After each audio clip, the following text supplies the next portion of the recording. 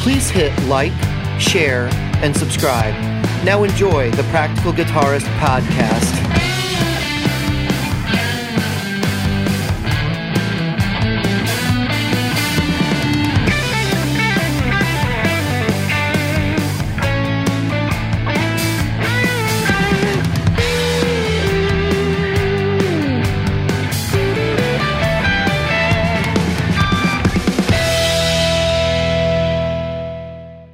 Good evening, Jim. Good evening, David. There's been a lot of shit happen. A lot of shit. Jim and I actually haven't recorded an episode in like 3 weeks. 2 weeks. Yep. It's been 3 weeks. And it's just, there's a lot of things going on behind the scenes. I have been on and off medication that made me into the Incredible Hulk. Without all the muscles. Yeah, without all the muscles, just the mouth. And that didn't help me very much. And I'm all good now. Like it's all water under the bridge. But we got some what's new stuff to share. So this week, I'm going to share mine first because mine's easy enough. I got a BB preamp. I ordered a BB preamp through Reverb, got it the other day, and I was hoping, like, because everybody says it's based on a tube screamer, right? Like, it's very similar to a tube screamer. It's a tube screamer with a tube band EQ. For all of you people that told me this is a tube screamer with a tube band EQ, bite me. I want to be like, go fuck yourself. Like, what are you even talking about? What are you even talking about? I understand that the topology, like the circuit, might be similar to a tube screamer. It might use the same chips, which I know in fact it does, because you can go and look at pictures and gut shots. Mine is actually an early one. It's gooped, so you can't even see the board. Right. And it's basically, it's like a tube screamer with a lot more gain on tap. You've got active treble and bass controls, but it's voiced more like a blues breaker amplifier, which is really funny because I bought it to be different than my King of Tone and my Golden Boy, so I could push them in a different way. And guess what? Yep. The BB preamp sounds just like that kind of circuit, except with the tube screamer compression and mids. So it's like, well, I'm not selling it. I'm keeping it, but I'm like, That's why I said to all of you people that said that this is a tube screamer with an active treble and bass control, you can go to hell. You don't know what you're talking about. Go buy a bunch of tube screamers and shoot them out, because this doesn't sound anything like a tube screamer. It really doesn't. Well, it really goes back to the fact that people read about stuff online, and so when they make a statement, they know this, and maybe I want to give people the benefit of the doubt. Maybe they want to say it, but what they rarely say is, I've read that or I've heard that. Not. But what they wind up saying is, it is right. And what's really funny, Jim, is when I was doing research, I kept seeing people saying, well, like, I had a tube screamer and I sold, all right, I have a BB preamp and I prefer the BB preamp. And it's like, because it's just like the tube screamer, but more like you're full of crap. You have never put them on the board together. There's no way you wouldn't. I can't imagine somebody actually saying that unless they're just so out there that they're like, all drive pedals are basically the same. Like a DoD 250 kind of sounds like a tube screamer, which kind of sounds like a super overdrive, which kind of sounds like a blues driver, which kind of sounds like a blues breaker, which kind of, it's like, no. Because I'm sure if you're paying attention, the pedals I'm pointing out, some of them have different styles of clipping. Like, there's no way, it's like saying, well, it's an overdrive because it's not a distortion or a fuzz. Like, so therefore it's like every other overdrive. It does what it does really well. I mean, honestly, you could take this thing and stick it in front of a Fender amp and just like go to town. I'm completely satisfied to do that. I just get really weird about, and this is, I don't know, this is just kind of an obsessive thing I have about circuits in general. It applies to amplifiers, applies to pedals as well. But what I've always like kind of been like, what the hell on is when you buy something and you're setting the controls at like 9 o'clock or I guess is what, like 3 o'clock on the other side. If you're like in between 9 and 3, like generally I feel okay. Like this sort of works. But if I'm like, let's max it out, then chances are I'm not happy with it because it's like, well, there's not enough range here. or Right. all this stuff lives within like a really small range on the knob that you can use. It's like, well, guys, why didn't you figure out how to use a resistor in series with your thing so that you could, so you could narrow the focus? So I don't know. That's my 2 cents. I think this pedal's got really usable everything in it, but it doesn't really fill a new niche for me. It's a nice option to have around for sure. And it's kind of funny. And they actually just as an aside, like I got a bunch of money because I'm selling a bunch of gear, and most of my gear is sold at this point. I've got one thing left, which is a road case. But I sold a guitar. I sold George L's. I sold pretty much all my George L's, which is like $250, $300 worth of plug-ins. And I got good money for that. And so like I have enough money I can build a board if I want right now. And I'm kind of like, I'm surveying the landscape. I'm not planning on doing that. I was actually going to buy PA stuff, but looks like the band that I was forming is sort of starting to fall through already. So I'm like, this is probably going to be going into another COVID hotspot season. This is probably going to be kind of a bust. So I'm going to take some time off. I'm going to try to relax a little bit, get my head back in the game, maybe write some more music, and just kind of get my stuff more professional for a little bit, and just try to, because I'm going through like some medication changes and things like that. And I want to be very, very careful about how I handle things, because I don't want to have too much stress going on right now. And trying to juggle that and then getting podcast episodes out and stuff. It just makes more sense. So I've been looking at reverb every day, obsessively, like, what is my next move going to be? And kind of thinking like, I would like to have, so right now I have like 9 dirt pedals. And I have like 1 delay, 1 reverb. I have 3 modulation pedals. And realistically, the only one I really use a lot is the Univibe. And so for me, like getting a better Univibe or a second Univibe that does something different, and then getting like a delay or another reverb is probably the best thing that I could focus on right now in terms of where to use that money and like build at least a collection of stuff that I can swap in and out and not get bored with. Because that's kind of what I'm thinking is like, I get bored with things. Like right now, the board I have put together, I think I put it together in like March, May, June, somewhere in there. There's another month in there too. I think, if you can figure out which one, it's like it's spot April. No. So, where is she? Yeah. So I was like, I got this board. It's all cemented. All the cables are tied down. I really don't want to alter it. And I said I wasn't going to alter it through next year. So actually the other thing I'm probably going to do is buy a little board for the house that I can just swap pedals on and off real fast and use that actually for the show. But also so that I can experiment more, instead of just leaving everything like up to chance and not being able to really swap in pedals now on the main board. That's going to pretty much stay the way it is for now. If I find a better Univibe later, maybe the unicorn comes off and that goes on the testing bench.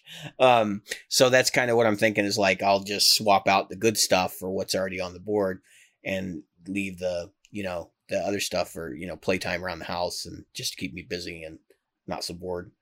So you've got a what's new. Yeah. Yeah. Yep. You've been accumulating a lot of stuff. So, I haven't really made an announcement yet as to what I'm doing, but I think most people would probably figure it out. So I bought and have ordered, waiting on a few more items. I bought several toolkits, very guitar specific, some very expensive and very guitar specific files, and tape and sandpaper and all kinds of other stuff. So, I wonder what I'm going to be doing with these. I have no idea, Jim. It sounds to me like you're actually going to start working on guitars. I'm also buying a workbench and a vise and some neck braces. Do you have a drill press coming? Drill press. Yeah. As a matter of fact, that's an expensive item too. I bought one from Menards. I paid less than $100 for mine. Yeah, well, I want it to be very precise. It's got to be. I'm doing this. Mine works fine. But I've I done wonder what crazy stuff with mine that you would not believe. Oh yeah, and what else did I? What else have I ordered? Oh, some lights. So I have good lighting. Some, yeah, that's critical. A lot of people forget that. Or yeah, the tool bench. I went to Sam's and found a beautiful tool bench. I'm thinking that's going to be the one. It's aluminum. Are you gonna do? Are you gonna get a UV? Roller. Are you gonna get a UV lamp and stuff too? Yep. Okay. So I wonder what I'll be doing. Well, I think we already sort of said it, which is that you're going to be working on guitars. Yeah. You might actually be working on guitars for money. So that's going to be a thing. It'll be interesting to see how that process works out. Yeah, it'll be it'll be interesting how to see that process works out. What's a business license in your area cost? It's about $50. Oh, that's cheap. That's cheap. It's super cheap. Super cheap. Depending on where you're at here in the good old Chicago area, it can be thousands of dollars. Right. Well, there are a couple of caveats. I can't create foot traffic, so I have to do everything by mail or internet. Which doesn't mean I can't meet someone somewhere and get a guitar and pick something up, right? Or go there myself.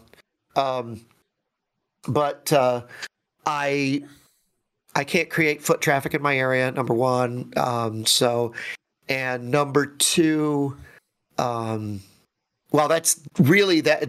Number two is based on number one, is that you can't have people in the shop because then you have liability stuff and everything else. That goes then along you have with to have insurance coverage and all that, right? Having home insurance, right? So that's why they do that. So I have some friends that do. One guy does guitar painting. Actually, there's a woman that does guitar painting, does specialization on painting guitars. Thinking about buying a cheap guitar, doing the setup on it, then taking it to her, having her do the painting on it, and then using that as like a. There are various places you can go online and buy like busted up instruments and rejected instruments, if it just for the purposes of learning the craft. So I would look into that. I don't know of any of the names offhand, but I've seen them before where you can buy like rejected Gibsons and stuff. And they're like $500-$600. But at the end of the day, when you do all the repair work, it's kind of like, you could sell it or you can keep it as a calling card for, hey, this thing came to me with a broken headstock, Right. You see those in a lot of like, you'll go to a shop, a luthier shop, and you'll see like a Gibson on the wall. And you're like, why is he hanging a Gibson on the wall? Why has she got this? Yeah, because it's the business card. Header? Yeah, it's a business card. It literally didn't cost much more than a business card. A little bit of time and, the work you put into it to set it up, whoever the person is that did the work. So right. So we'll have to look into that. I'm definitely excited for you. I'm just interested in how this all pans out and like what it's going to look like to start a business. I've been talking about maybe dealing pedals or something online. It's been something I bandied about, if my employment situation changed, like I might consider actually doing that. Because you got to think about, I'm heading into my more senior years and, I found out last night the 3 hours on stage bouncing around with 9 pounds around your neck is pretty tough. Yeah, it's not fun. It can be not. It could be not. It could be not fun at my age, believe it or not. Right, which is why I'm excited about this new Ibanez coming in, because as much as I love my Gibsons, if this Ibanez feels and sounds and plays as well on stage, it's only like 5.5 pounds. Yeah. I mean, I was thrilled when I got my PRS because it's like 7 pounds. Even. Yeah. It's like 6.9 pounds or something. It's like 7 pounds even. It's really light. I had my Les Paul around my neck last night, and that's only 8.5, and I was like, I'm still hurting, and I got to play. I'm playing bass tomorrow night, so yeah. But the more you do it, the less that you're going to have problems with it, Jim. I think some of it's just being out of practice, especially now during the pandemic. Like you were gigging 2 nights a week, most nights or most weeks, and now you're like way out of shape of doing that, and it's going to take you a while to get back into the swing of it. Out of shape is not something that right now I got. Well, this is a shape. Yeah, it's a non-issue. I mean, at some point, it's about musculature. and especially when playing out, like you can be fat as shit. And if you don't go out and actually do it, like you're still gonna feel like crap afterwards, even if you're thin. It doesn't matter.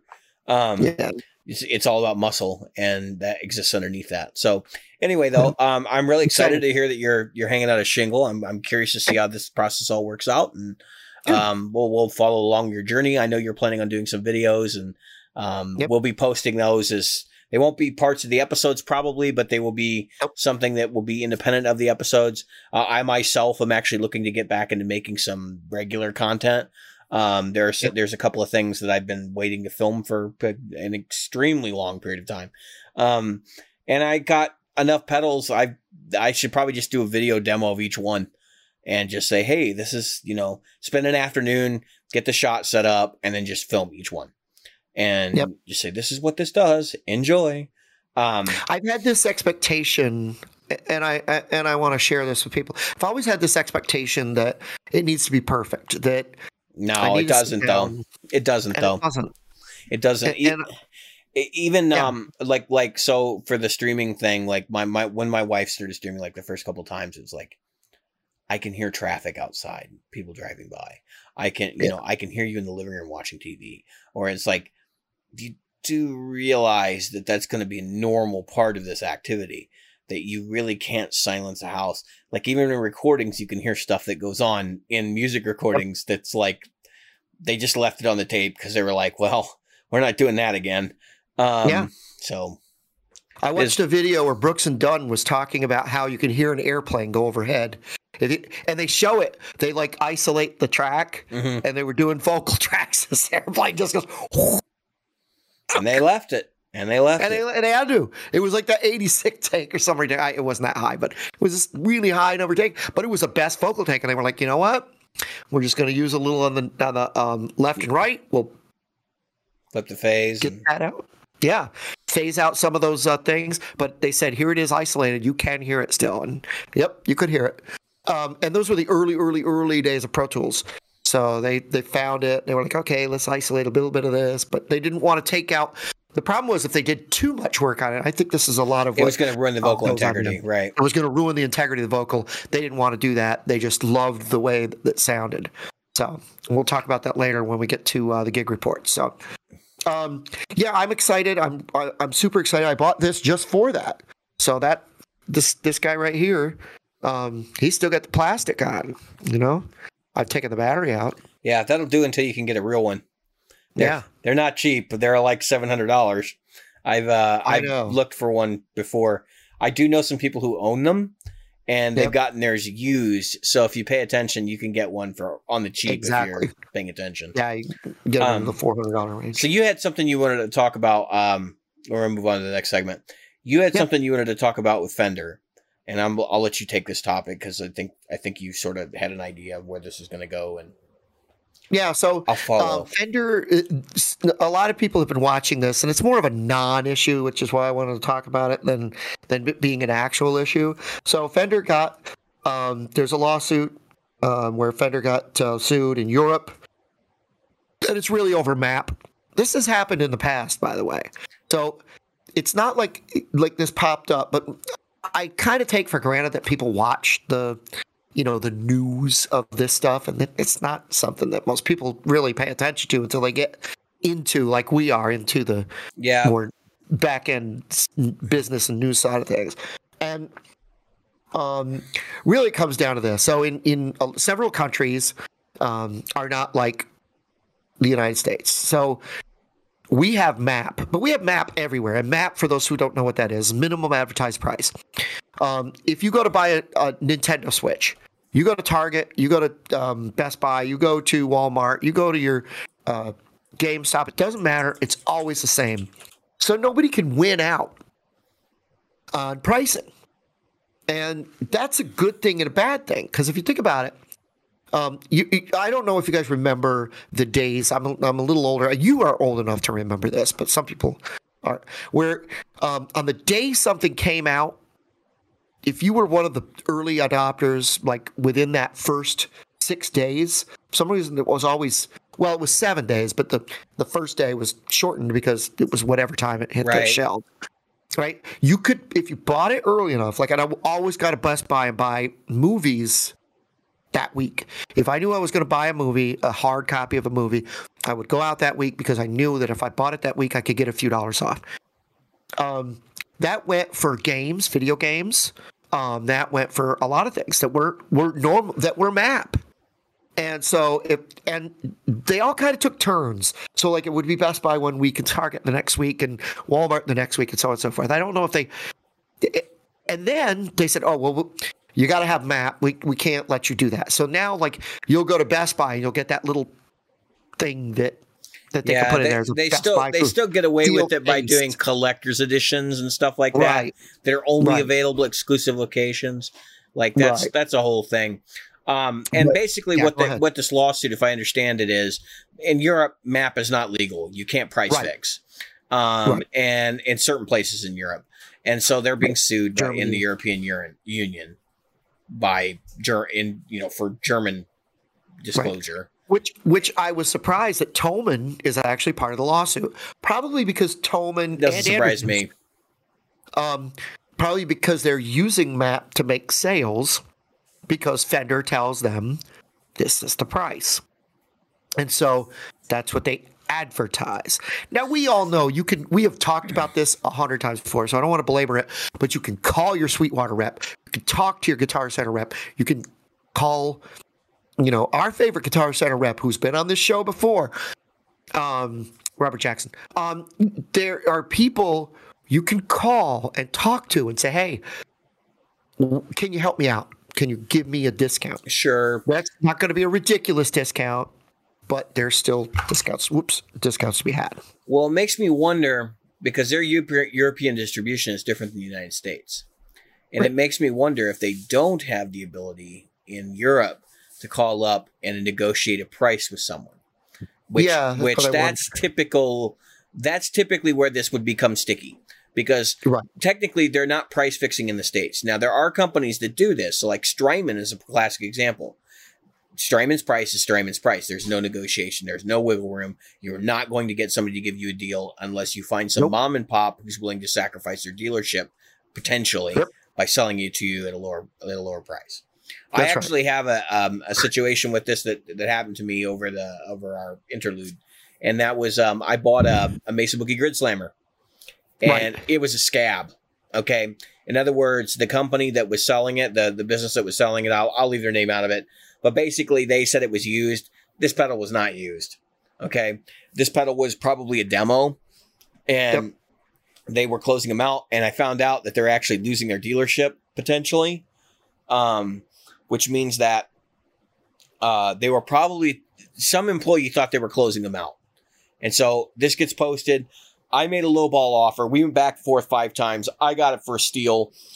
And then the next day they canceled my order and they refunded my money. And I went, well, what the hell? And they're like, well, we'll be happy to give you a discount on something else. And it's like, well, that's because, number one, they didn't want to get caught with Mesa. Number two was they did not, they're selling a scab pedal, right? Like, and they probably actually had somebody in store who was looking at it and they go, we'll give it to you for X, which is probably $10 more than what I paid. And so they just quietly canceled my order and didn't sell it to me, which kind of sucks if you ask me, but that's fine. That's how I turned around and got the BB preamp instead. So it's just a really weird situation to be in when you're dealing with MAP prices, because MAP doesn't necessarily mean that they have to commit to those prices. Now, when you're talking about DVDs and that kind of thing, they do it with TVs. It's Sony has like price control. And what they do is they basically create SKUs specifically for certain stores. They have certain features or a certain size, and each one has their own specific niche that they get, and that's how they get around it. But there is no negotiation in those price points. So it's interesting that this lawsuit's happening over there. It makes me wonder, and I'm sure we have European listeners. We know for a fact we do. I would love for somebody to join the Facebook group and chime in and explain to us what the pricing distribution looks like over there. Although it's also worth noting, we take a lot of things for granted here in the States price wise, that like are not the case in Europe. So I was having a conversation about Marshall with somebody the other day, and I said, you know, you do realize that Marshall's like really cheap in Britain because there's no tariffs. It's actually cheaper than Fender is over there by a lot. It's cheaper than Mesa Boogie by a lot. Mesa Boogie on average is $600 more in Europe than it is here. And so, and Fender is like $400 or $300 more in Europe than it is here. Whereas, and that's because Mesa uses an independent distributor. Whereas Fender has at least some representation over there that's not cutting themselves in. I don't know if they have like Fender Europe. I suspect they do. Yeah, Thomas Blue got an award from them. He's a Strat King of Europe. And that was Fender Europe. So they have some sort of European office that probably handles distribution and shipping and logistics and all that for US goods. Which means that they're just paying, you know, those people and probably tariffs and that kind of stuff and the shipping costs. Which equates to about $200, $300 more per item. Right.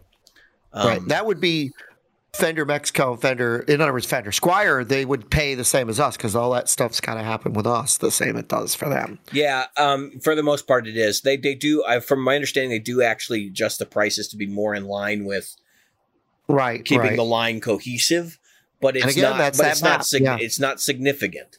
It's not like, oh, well, this Squire is going to be $100 more. It might be $30 more, 20 pounds more or something. It's just interesting to think about when you see people on the internet, especially if you participate in the forums and you see people like saying, man, I got this new Marshall, and somebody says it's a cheap piece of shit. And everybody goes, it's a Marshall. They're not cheap, because most of the people on the forum are in the US, but they don't realize the guy says cheap piece of shit's probably in England. And he really believes it's cheap, you know? Right. Well, so Phil McKnight was talking about this, and one of the things that he said was that advertising, like a lot of people say, well, like, why can't I get, like, you know how Guitar Center will say, this coupon applies to everything except for these 10,000 brands. Those are all MAP brands. Yeah, so well, that's not MAP. That's a pricing commitment. That's a pricing agreement. That's separate. MAP is just, this is what we want you to sell it at. Pricing agreement is a separate thing. Right, but they're pricing it to, typically they're agreeing to price it to MAP. That's why they're saying, okay, we're gonna do that. I'm not saying that everything is MAP in there. They just don't allow deals on that stuff. That's basically what it is. It's an agreed to fixed price. Right, except they do. And that's the thing. Most of those coupons that say you can't use them on those, guess what? You can. Not every one of them. It depends. That's what I was going to say. Not every one of them, and they do have to respect some of those. Because here's what I found out. So with MAP, and this was the thing that Phil McKnight mentioned because he had a store, that I found interesting was, so a customer went to some store. I don't care if it was Guitar Center or what. I don't know. He didn't say. But he went there and they wouldn't make him a deal. So he went to, and it was on a PRS McCarty, like a really expensive McCarty. And they would not make him a deal. And he said, I want this one. So this customer went to Phil McKnight, said, hey, would you make me this deal? And Phil McKnight was like, heck yeah, I'll make you that deal and I'll throw in a free PRS SE on top of it. He didn't ask for it. So then the guy took the receipt and the free PRS, went to the other dealer and goes, look what Phil McKnight did for me. Whatever Phil's store was. And they went, oh, yeah? Well, we're going to report them to PRS. And they did. So, and here's what happened now. He said, typically what happened is all you get is your rep calling you up going, all right, don't do that again. Now I'm going to yell at you for the equal amount of time I got yelled at by my supervisor for you doing that. Depends on the company. Oh, it depends on the company. Now, one of the companies, this kind of almost a new, I don't know if you know this, Guitar Center is now going to carry Mesa. And that's that's the next topic. Let's avoid that if we can. Oh, it is? Okay. Yeah. Okay. I was going to bring that. I actually added that because I was like, we're going to talk about that. Okay, because I was going to say, you didn't tell me, and I was like, no. I can't believe you didn't mention it. No. They are one of those companies that does not handle people breaking the rules well. Yeah, well, they're going to now.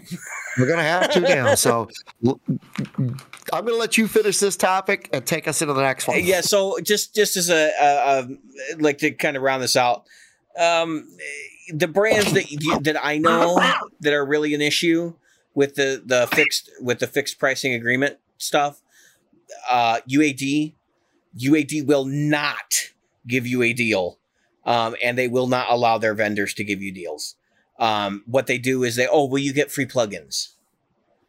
And it's just an excuse for you to get deeper into their ecosystem, which is part of the reason why you hear me pissing and moaning about walled gardens over there. The other company that will not give you a deal is Strymon. That one is well known. And Mesa Boogie, for the most part, you're going to have a hard time getting a dealer to give you a deal. You'll find scabs. They do exist. Look for a dealer that sucks, that doesn't have a lot of stuff, that may be on the verge of losing their dealership, and they may be willing to make a deal with you because chances are, for whatever reason, their clientele doesn't buy Mesa Boogie stuff, and that's why they're looking to get out. So it's worth noting. I mean, if you're thinking about it, those are the three brands that are like most synonymous with, we don't play games with those guys, because Mesa Boogie's reputation is, you screw up, you're done. And that's part of the reason why they ended up pulling the plug on what is allegedly one of their most lucrative deals, which was the first time around the Guitar Center, which, all right, so we're going to switch topics. Obviously, the elephant in the room is that Mesa Boogie is back at Guitar Center. I called this. And I called this when Gibson came in. I think we both said it. I think we said that there was going to be wider distribution, but so I've actually talked to some dealers. I won't share anything that's troublesome. Right. There were some things that were told to me that I was like, that's interesting and very salacious, but it's not something that I want to report because I don't know the validity. I don't want to incriminate anyone, and we can talk about that stuff offline. If you want to send me a private message, I might be able to. I won't exactly tell you what I know, but I'll tell you enough. Yep. It's interesting. And some of the stuff that you're probably suspecting in your head when you hear this news is probably things that might have actually happened. So basically, they're back at Guitar Center. The only thing available right now is pre-order. And it's funny because they're still not shipping shit. So it's like, you're back at Guitar Center, but you're not producing enough equipment to actually provide inventory, which is absolutely insane. Which is why, at least in the beginning, I don't think we're going to see anything in a Guitar Center. And even if it do, it'll be like LA, New York. Oh, no, my friend. Mesa Boogie's reps have been very clear that this stuff will be stocked in stores when it is available. They will be going back to a traditional Mesa Boogie store style of arrangement with Guitar Center being able. Now they're going to push it in certain locations, but we'll see where it ends up. But basically, if your location has a platinum room, you can probably expect to see Mesa Boogie stuff show up. Right. That's not all Guitar Centers. Not all Guitar Centers have a platinum room. No. But so here's the way this is being framed. Mesa says we have real problems getting dealers in states like Idaho, Montana, New Mexico, places like that where there's just not a lot of population.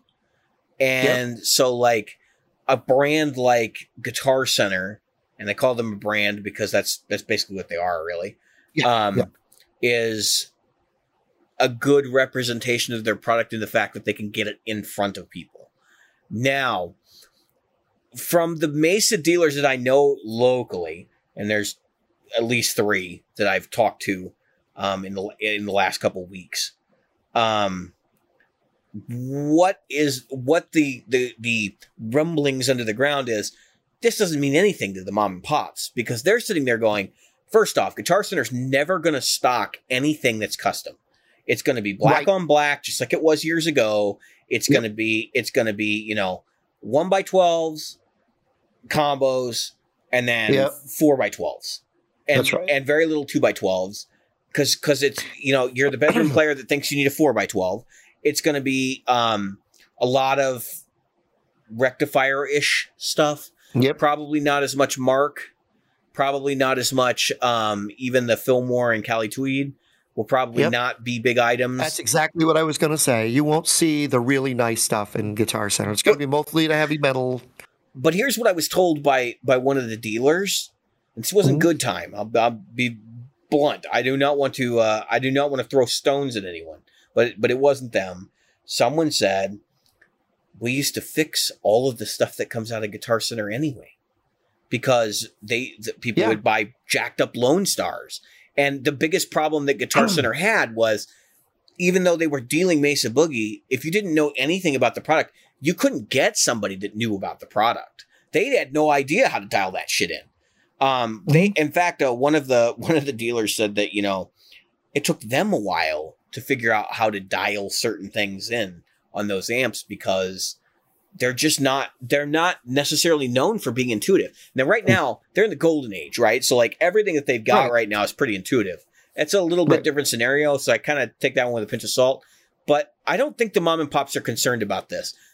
But it's funny because it's funny because it's true. for the Mesa Boogie like aficionados, the people that are in these fan forums just going nuts over this. They're kind of like, they're looking at this and going, this is just Gibson basically throwing the company under the bus. And it's like, well, now you're just going to sell to everyone because you're going to be in the same stores we are. And but realistically, even though their model worked currently, that's not a sustainable model for growth because you need like widespread distribution through internet channels in order to grow your company today. It's pretty clear we're going to be going into a post-COVID economy. And I think the idea of the pig and the poke, that just got sank. I mean, people are willing to buy stuff without seeing it now. So, right. I want to say this. So, yeah, more people are. I'm still a little leery of used stuff over the thing, but whatever. But here's my take on it. Look, I've got 2 pre-orders that are not cheap and both coming from the internet. Neither one built yet, much less, we talked about that. I have this to say about the Guitar Center thing. Well, number one, I don't think Guitar Center is really going to be an entity in this. Even me, who worked there part-time, who, usually I try to be the devil's advocate for it. You've been pretty pro Guitar Center. I mean, that's... Yeah, well, I try to be the devil's advocate because it's easy to throw on big companies. Anybody can pile in on that one. Yeah, and it's easy to do. I'm thinking about doing a special of just, here's what's good and here's what's really bad because from the inside. But I want to say this most importantly, and that is that I think personally, the Guitar Center, even as somebody who's been that person that's been defensive or defended, I don't think of Guitar Center when I think of amplifiers. I just don't. No. It's not where I would go to get, or even the ones that carry Vox, Marshall. We could go on Fender. I live. Friedman. How many times have you seen a Friedman, a good Friedman? Not. I'm not saying that they're bad amps. Not the lunchbox size or the slightly big. The lunchbox for me, obviously size. I'm talking about the really well loved Friedmans. Yeah, the BE100, the butter slacks. Right. That stuff. You might see a little one there. You might see a BE in there once in a while. Maybe one Guitar Center out of maybe 10 in your driving area. Well, I can explain some of this, but... Yeah, go ahead. I mean, I'm just saying that's not something I think of when I go into Guitar Center. Then I'm going to see a really nice Marshall or a really nice... They get excited as heck when they get one good Marshall. Right now, ours has, a few days ago, ours had a BE, a really nice BE, sitting on top of a really nice brand new Marshall cab. I was like, wow.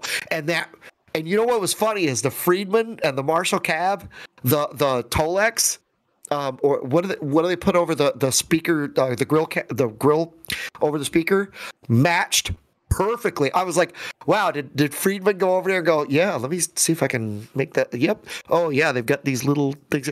It was really beautiful. But I'm just saying, do you really ever think of Guitar Center when you think of an amplifier? Or maybe a used one that you see at a Guitar Center? Maybe. So that's why I was gonna talk about. So like my location here is one of the 2 flagship locations in the Chicago area. We have Chicago downtown, and we have Arlington Heights, which really serves the burbs, but also serves the greater Chicago area. And so I go in the Chicago store. I used to go in there probably once a month.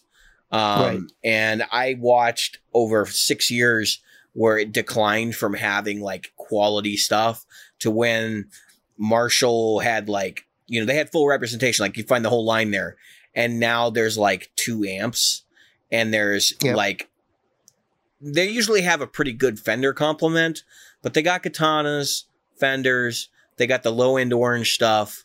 They got, two Vox AC-15 or AC-30s from China. And then like the 2 Marshalls. And then in the Platinum room, it's mostly used stuff. And there might be like 2 really good new amps in there.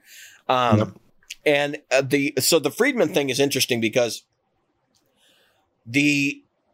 all right. So despite what you might think about this whole situation, a lot of these little companies really don't want to do that much business with Guitar Center. And here's the reason why. So they got the same problems Mesa Boogie does, which is low capital, and they can't afford to have something sitting in a shop before they get paid. And so the way that Guitar Center typically works is like, it's going to, we'll put it in our store, and then your terms are net 60 or net 90. And they may not pay you in 90 days because they'll pay you they'll pay the interest when it sells, because they may be sitting there thinking like, we're going to make enough money on this that we'll be able to pay the interest off. And they play games like that. And so, and they know that that margin, some of that margin built in is the fact that they know they're going to wind up paying interest on some of that stuff that sits there. I've seen high-end stuff sit for a year at our Guitar Center, because who walks into Guitar Center thinking I'm going to buy a $5,000 Petrucci Music Man? Yeah, in Virginia Beach. It's a wild thing. It never ceases to amaze me the amount of guitars and amps that companies produce that like are out of the realm of affordability that are going to end up in a Guitar Center like showroom somewhere and literally never move. Yep. So anyway, as far as that's concerned, I think there's a little bit of stuff going on with Friedman where it's like, we're going to sell a certain amount of amps to you. And that's it, which is why you don't see them. But in the beginning, they were like hand over fist. Friedman was everywhere in Guitar Center here in the Illinois area and multiple locations, because I think it was like maybe a little bit of yeoman pride, like not really realizing what was going to happen. And why Mesa Boogie was so protective and why they didn't want to get into that nightmare. Or again, anyway. So it is what it is. The landscape is changing. We don't know what this means long-term for Mesa Boogie. We do know that there's been no change in staffing over there, other than they've actually been hiring people. If you've been watching Instagram, they've been putting up job ads, looking for technicians and everything else. So with everybody, well, Mesa Boogie's case, it's interesting because they're having problems with demand. So if they're hiring people, it looks like they're going to fill that demand. That's what they're going to try to do. And they're going to try to keep that demand up. So maybe this was an effort to like bring people on and say, we're going to go over to Guitar Center so that we can continue to have that demand and fill that demand. I don't know. I'm just saying now they're in a little different shape because they have capital from Gibson being pushed in, and also expected to go out. So in order for that to happen, then they have to start really marketing stuff. So actually, if anything, people were saying there's going to be price hikes for Mesa Boogie. I actually expect you're going to see price cuts. And I don't actually know how they're going to pull that off in terms of maybe just cheaper labor. I don't know, but Gibson's going to force that at some point. Because if they're going to try to get massive representation, they got to get the price point down so the stuff will actually sell.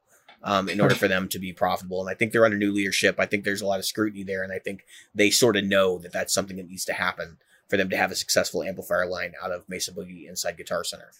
Maybe they're not interested in having a successful line inside Guitar Center. Maybe not. Maybe they don't care. Like I said, maybe it's collateral marketing, just like what Friedman does, where we'll have a couple around so people can go check them out and then buy them online from us. Because that's really what the model is. I got to be honest with you. I mean, I look at my Mesa will probably either come from my local reps, Alpha, or local store, I should say, Alpha, or from Sweetwater. Yeah. Because if I get one, I'm going to pay a premium price for a guitar amp, and it's going to be you want. It's kind of like I may as well get a nice Tolex that's a color that I like, Yeah. or it's the blue or whatever. So I'm excited. Again, I think people who are in the back end of things like us and our listeners, it's just a business decision. It's just a business decision. I don't think this is going to affect things at all. It's just a business decision. Now, whether the quality of the product changes over long term, that's a good question, and no one knows the answer to that yet. Well, we know that eventually Randall will not be a part of it, and things will change. I mean, that's eventually that's people die. I wrote college when I was in college. I wrote a thesis on the changes of Walmart that would happen once Sam Walton died. That to give you an idea of when I was going to business college. Yeah. And let's just say I called it. I called it. I knew that it would turn into Kmart, and it did. Yeah, well, it's worse than Kmart now. Yeah, Walmart makes Kmart. Like, I wish Kmart was back, because at least they had blue light specials. Walmart does not have blue light specials. Anybody old enough to remember blue light specials will know why I still like blue light specials, or would like to have them. Yeah, anyway. Can we get Guitar Center to offer red light specials? Oh, wouldn't that be awesome? I mean, seriously, like, it's so creepy. This was another. Oh, and by the way, just to go back to that Phil McKnight thing, he said that the reason that they would slap people said that's not advertising. That's just some guy bragging about he got a deal. You didn't advertise that. You can construe the receipt being put in public as advertising. That was the thing. It doesn't matter. You sign an agreement that says you're going to sell at that price, and if you don't sell at that price, and they find out, it's an advertised price. You can do under the advertised price. You're just not supposed to. It's not supposed to become advertised. Depends on your agreement. Very much so.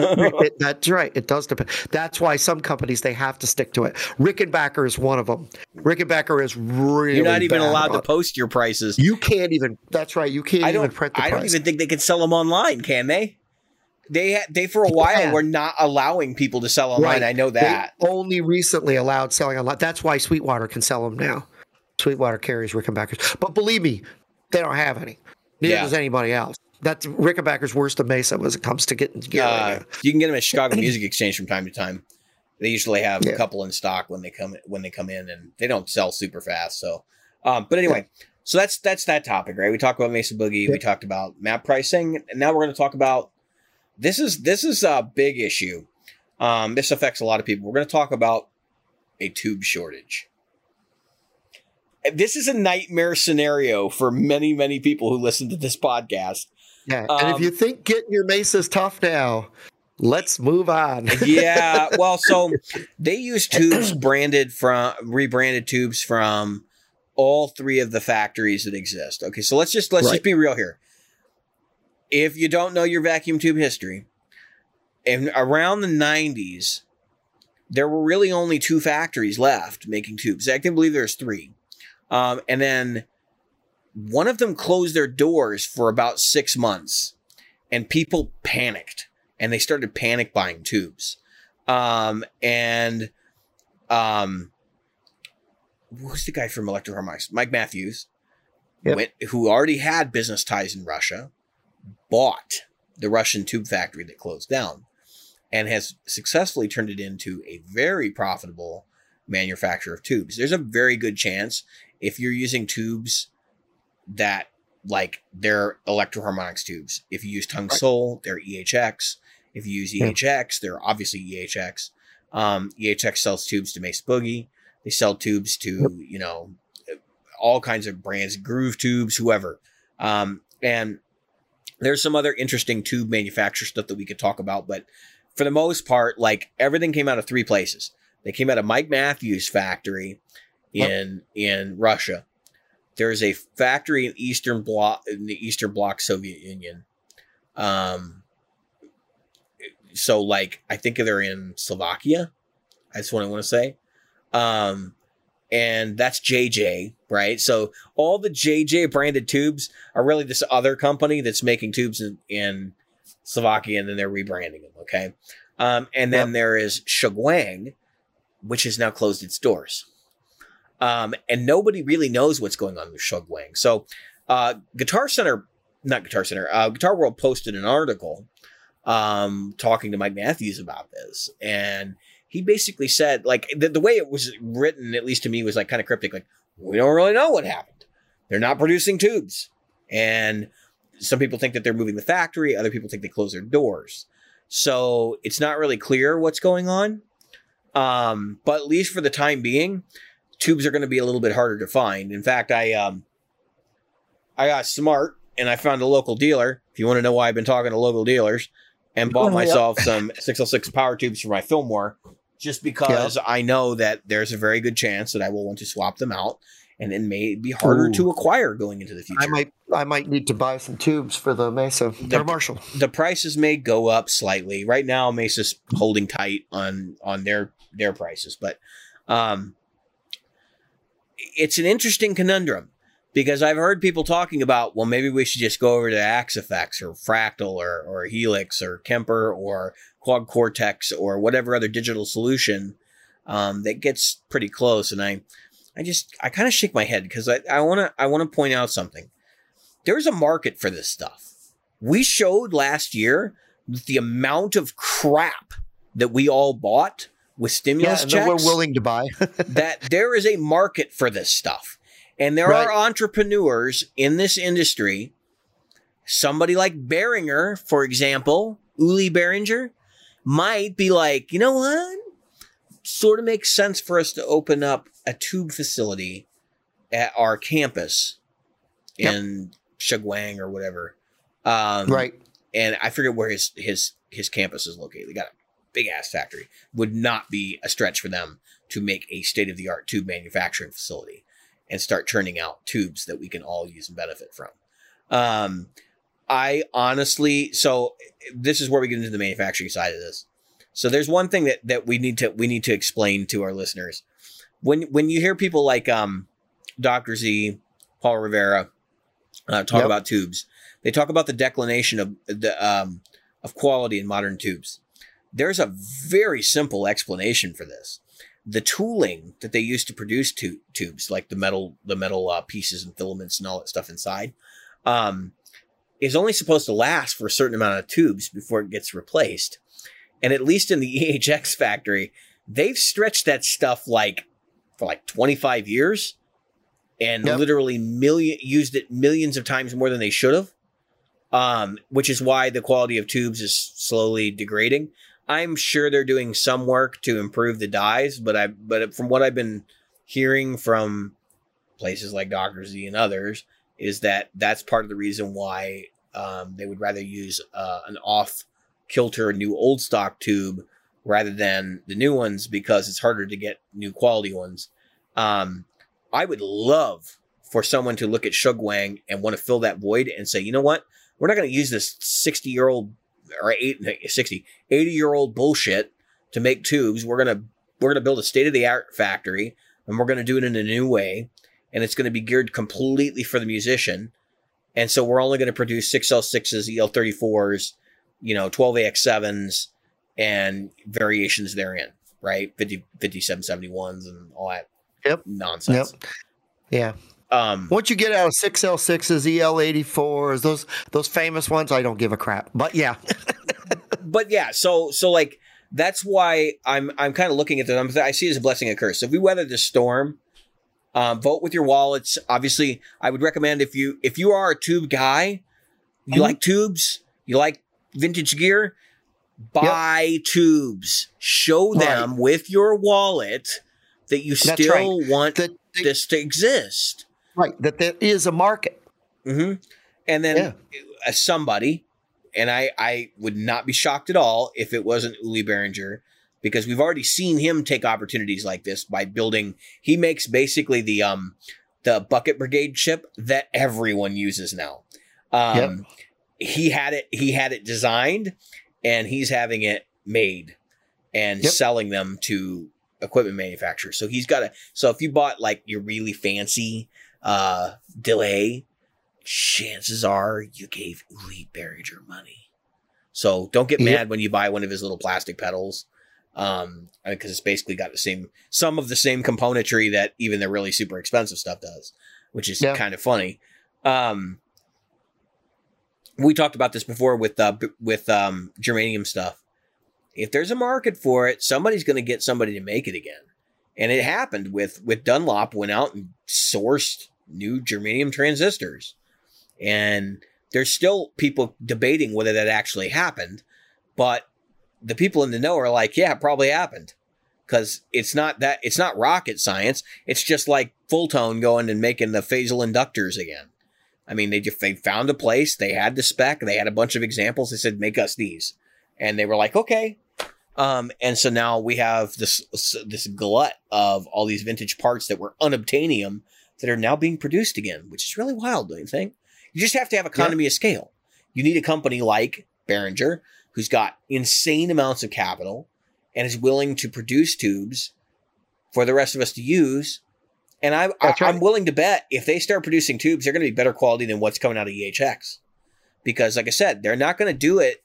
They're not going to buy, 60-year-old vacuum tube production equipment. They're going to redesign it from the ground up. And they're going to get, they'll have state-of-the-art tube testing. And because, like when you go to your tech and if he's got a tube tester, chances are that's been in use since the 50s. I mean, the computerized one that Mesa Boogie has is like uber rare because nobody was testing testing tubes with computers. By the time computers came around, everything was moved over to solid state.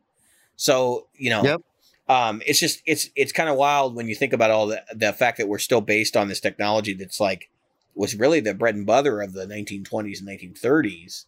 Right. And persisted for us because it was really convenient and cheap. Even some of the tubes we were using in some of those early 1950s, 1960s amplifiers were done because you could buy them by the truckload for like next to nothing. People didn't. Transistors were expensive in the beginning. You didn't want to use transistors. And then when the price curve changed and transistors became cheaper than tubes is when you saw companies start to explore solid state amplification. So, my gut take on this, Jim, is that tubes going away for a little bit, some particular tubes and specific manufacturer, it's a non-issue. This is news, but it may actually wind up being good news before it's over with, and I think that's very likely. I'm sure that you're going to be able to find other podcasts where they're just going, "Holy crap, this is unbelievable! We're all going to have to, move." No, stop it. That's clickbait. It's not going to happen. Exactly. So pay a couple bucks, get some tubes now, hold on to them. In a year or two, this will all be a distant memory, and or there'll still be a shortage, but we'll know where we're going, because somebody will have already jumped in at that point and said, "Nah, we're not going to let this continue for very long because there's money to be made here." Think about that. You'd have the entire industry by the gonads if you were to do this, like. Marshall's not going to buy tubes from JJ or whoever else. If you're producing the best quality stuff, Fender's not going to do it. Right? Like you'd literally be in bed with everyone in the industry. They'd have to buy from you because it doesn't make sense to buy anywhere else. So I'm kind of shocked this hasn't happened already. But I also think that China has different rules and restrictions. And since the Shugwang factory, I forget what the name of the company is that owned that factory. Since that factory was already in existence, they may have had a limit on how many tube factories they allow in the country. Right. Which may have prevented somebody like Uli Behringer from doing that. But we also know that China money talks. So if he really wanted to, he probably could have done it already. And so we'll see how this all pans out. I think some companies are sort of looking at like, well, we've got all these surplus Russian military tubes that we could just use up. And so until this all blows over, I think you'll see some interesting designs come out, I think, too. So, anyway, That's that topic. I don't dwell on that too long. Do you have anything to add before we move on? No, I think there's always been room for improvements. And as you said, a really strong manufacturer in the tube industry right now, with a good quality component. Because at least at the moment, if we think about it, there's been the people that are building amps that are high end. There's more selling than ever, and that, as you said, that if somebody new came into this is the time to strike. If somebody new comes into the market, this is the time to do it. Now is the time to strike while the iron is hot, so to speak. But man, you have to be an electrical engineer. You have to have the capital. You have to have. I mean, you don't have to be an engineer, I guess, if you know people and the right people and you got the money. But for a VC, like what's that guy's name, Mark, whatever, from those guys from the Shark Tank, that's really a good time for them to strike and hit it hard. Yeah, there is one of them, the older guy, that he looks he's a little bit older with grayish hair. I didn't know he buys and sells. He's already a guitar guy. He's already in this market. He's one of those collectors. He's a Joe Bonamassa. Yeah. And he's got a couple of videos. I can't remember what his name is though, but from Shark Tank that does that. I wouldn't be surprised if this is something that's worth mentioning.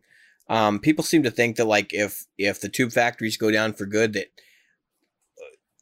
people like Joe Bonamassa won't be able to get tubes, and once they all dry up, which could be 20, 30 years. Right. I mean, we tend to think that like because tubes are $100 each, new old stock, that there's not a whole lot of them.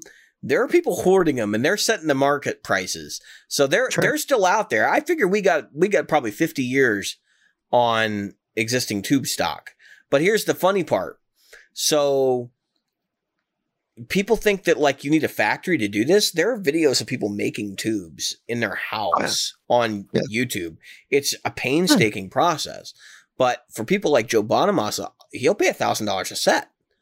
I mean that guy doesn't care. So at the end of the day, it's not going to go away. It might become a super vintage enthusiast thing, but it's not. Right. It's not gonna die. Like this is the. That's the end game of all this. If for some reason my prediction doesn't pan out, you will eventually, 50 years down the line, probably before my death, probably there will be people making tubes out of their house, selling them for insane prices. But it's because there's a lot of labor involved. I mean, it'll take you a day to make a set. I mean, it's not like you're going to be able to do it in an afternoon. Right. Back in the days of ham radio enthusiasts and stuff, and they're still out there, but not as many. They're in shortwave. And anyway, that really did push the tube market, because just like guitar, those are the best transmitters for the longest time. Mm-hmm. And there were people building those tubes. And those are big tubes. Yeah, they're the size of a person in some cases. They're massive. Yeah. I've actually, my buddy had a tube. It was broke. They had a tube in their house that was from a radio facility, and it was 2 feet around. And they kept it. It was damaged, but they kept it because they're like, these things new are like $20,000. Oh, I know. It was like, yeah, some guy built this, over a weekend, kind of deal. That's crazy, right? And it's like, oh, all right. Well, I mean, I don't know why you have a broken one, but okay. I know it's cool. I'll give you that. It is cool as hell. I mean, it's something that's you literally have a thing in glass. It's already in its glass. You got yeah. All right, so let's switch to the next topic. So, Jim, you were talking about Joe Bonamassa and some recent sales. Sales. And I think one of them was 59 Les Paul that he sold. Yep. Which he buys and sells stuff like that all the time. Yep. So people think that he only acquires 59s. Now he sells them quite a bit, actually. That some people have referred to him as the dealer. If you want one, that's where you go. Curator. Yeah, he likes to have them, but he also realizes like there's a finite amount, and he'd rather put them in musicians' hands sometimes. He loaned one to Josh Smith. He said, "Here, take my 59 on the road." Yeah. Josh is like, "I ain't doing that. You're nuts." And then he thought about it. He said, "No, actually, that's a good idea. I'm going to do it." Yeah. He sells stuff all the time. So here's the story, and you probably already heard this. I'm sure another podcast has reported on this by the time this comes out. He sold an NFT of one of his. Is it a new song? I think it was a new one, right? Yeah, it's a new song. Nobody's heard yet. It's a demo or something. Yeah. How much to go for? Do you know? I don't know. We're talking a lot of money. Tens of thousands of dollars, probably. Yeah. Potentially more. And Joe and I, like, I've made jokes about Joe on the show a lot, and we called him Boner Ass at one point. I have a tremendous respect for Joe. Like, I'm going to be real. Like, I think Joe is like a museum. In that when you go see him, the whole thing is like you're going to stand in the audience and you're going to see what rock and roll looked like, in the 70s. Like, it's the full-on experience with the crazy guitars that are you just don't see anymore, and that whole shebang, right? And I think he has done more for the guitar community in the last 10 years probably than anyone else, in terms of just elevating people that he knows that are great players that deserve a limelight, and producing other people's records, and being responsible for a lot of the what people think is the quintessential modern blues sound, and that kind of thing. But the NFT thing, like, really kind of pisses me off. And I want to share this with our listeners so that they understand, because I know that there's already been some stuff said on other podcasts that it's just like, where the hell do you think what do you think an NFT actually is? Right. NFT, I'll tell you what NFT is, and this is going to be like a David's rant section, but like, an NFT is bullshit. It's what it is. When you buy an NFT, you need to understand something. It doesn't matter whether it's a song. It doesn't matter whether it's art. What you're actually buying is a blockchain. Okay, so it's a segment of a blockchain that says this is attached to this particular piece, and you own the first copy of it. And this is the verification that you own the first copy of it. That's what an NFT actually is. Okay, so here's why this is dumb. Because NFTs are always attached to digital stuff. And so, like, they'll send you, oh, you have an NFT, and then here's the GIF of this famous emoji, right? Like, you bought the emoji NFT. You do realize that in the digital world, copies actually exist, i.e., it doesn't really matter whether you have the quote-unquote original, because you don't. Number one, you can't. That is, unless you have the physical hard drive that it was created on, you don't have the original copy.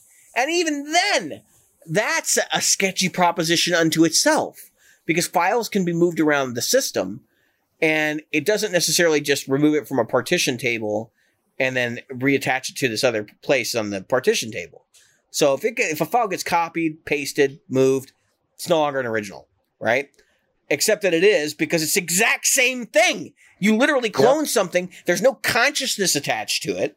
It doesn't have any individuality to it. It's not like, okay, so we're gonna work our way through different examples. All right, so in the painting world, if you were to buy a Van Gogh painting, and everybody knows what Van Gogh paintings look like, right? Let's say you buy Starry Night. You buy a copy of Starry Night, okay? It's a copy because not every single brushstroke was replicated completely accurately. Not like the original, where you could use computer telemetry to look at the original and find out each individual brushstroke that was applied to the canvas. And that is part of the individuality of that painting. It's not like that. You can literally take that in the real world. It would be like having two of literally the same painting. Van Gogh literally painted the same painting twice in every, down to the molecule, the atomic structure of it, because that's ultimately what this is. So the NFT, the blockchain part of this NFT idea is basically saying that, well, you have exclusivity over being the sole owner of the original incarnation of this. It is not publishing rights. Okay. It is not, you don't own anything, really. You own the blockchain piece. You don't own anything because everybody owns it, right? Like, as soon as you give birth to this digital thing and it gets distributed, anybody who bought it owns it because they own the original. It's the same as the original. There's no distinguishing them apart. If you can't distinguish them, you can't own it, right? Right. It can't be like you can't own some exclusive thing. So I'm going to compare this to a couple of things that would make more sense for music other than like painted art, right? So like comparing NFTs to records. People collect records. Do you know why people collect records? It didn't start as records have better fidelity than other things. That's not how it started. People started to collect records because they were exclusive. So if you got a first printing vinyl, it would be different than the 5th printing vinyl or the 20th printing vinyl because it was all created off the same master, but there are variations in the vinyl itself. And over time, they make copies of the master to produce more vinyl records. So as you go up higher in number, guess what? You don't have a first pressing anymore. And if you Right. and over time, you do enough pressings and the quality degrades. That's why vinyl record collecting started off with the idea of getting things like, you know, old blues records, first printing, you know, on a Tuesday kind of stuff, because it was really about getting that fidelity. Then people got to the point where, just like with comic books, they're CGC grading them, and they're like, you can never listen to that first print of that first pressing, and that's stupid.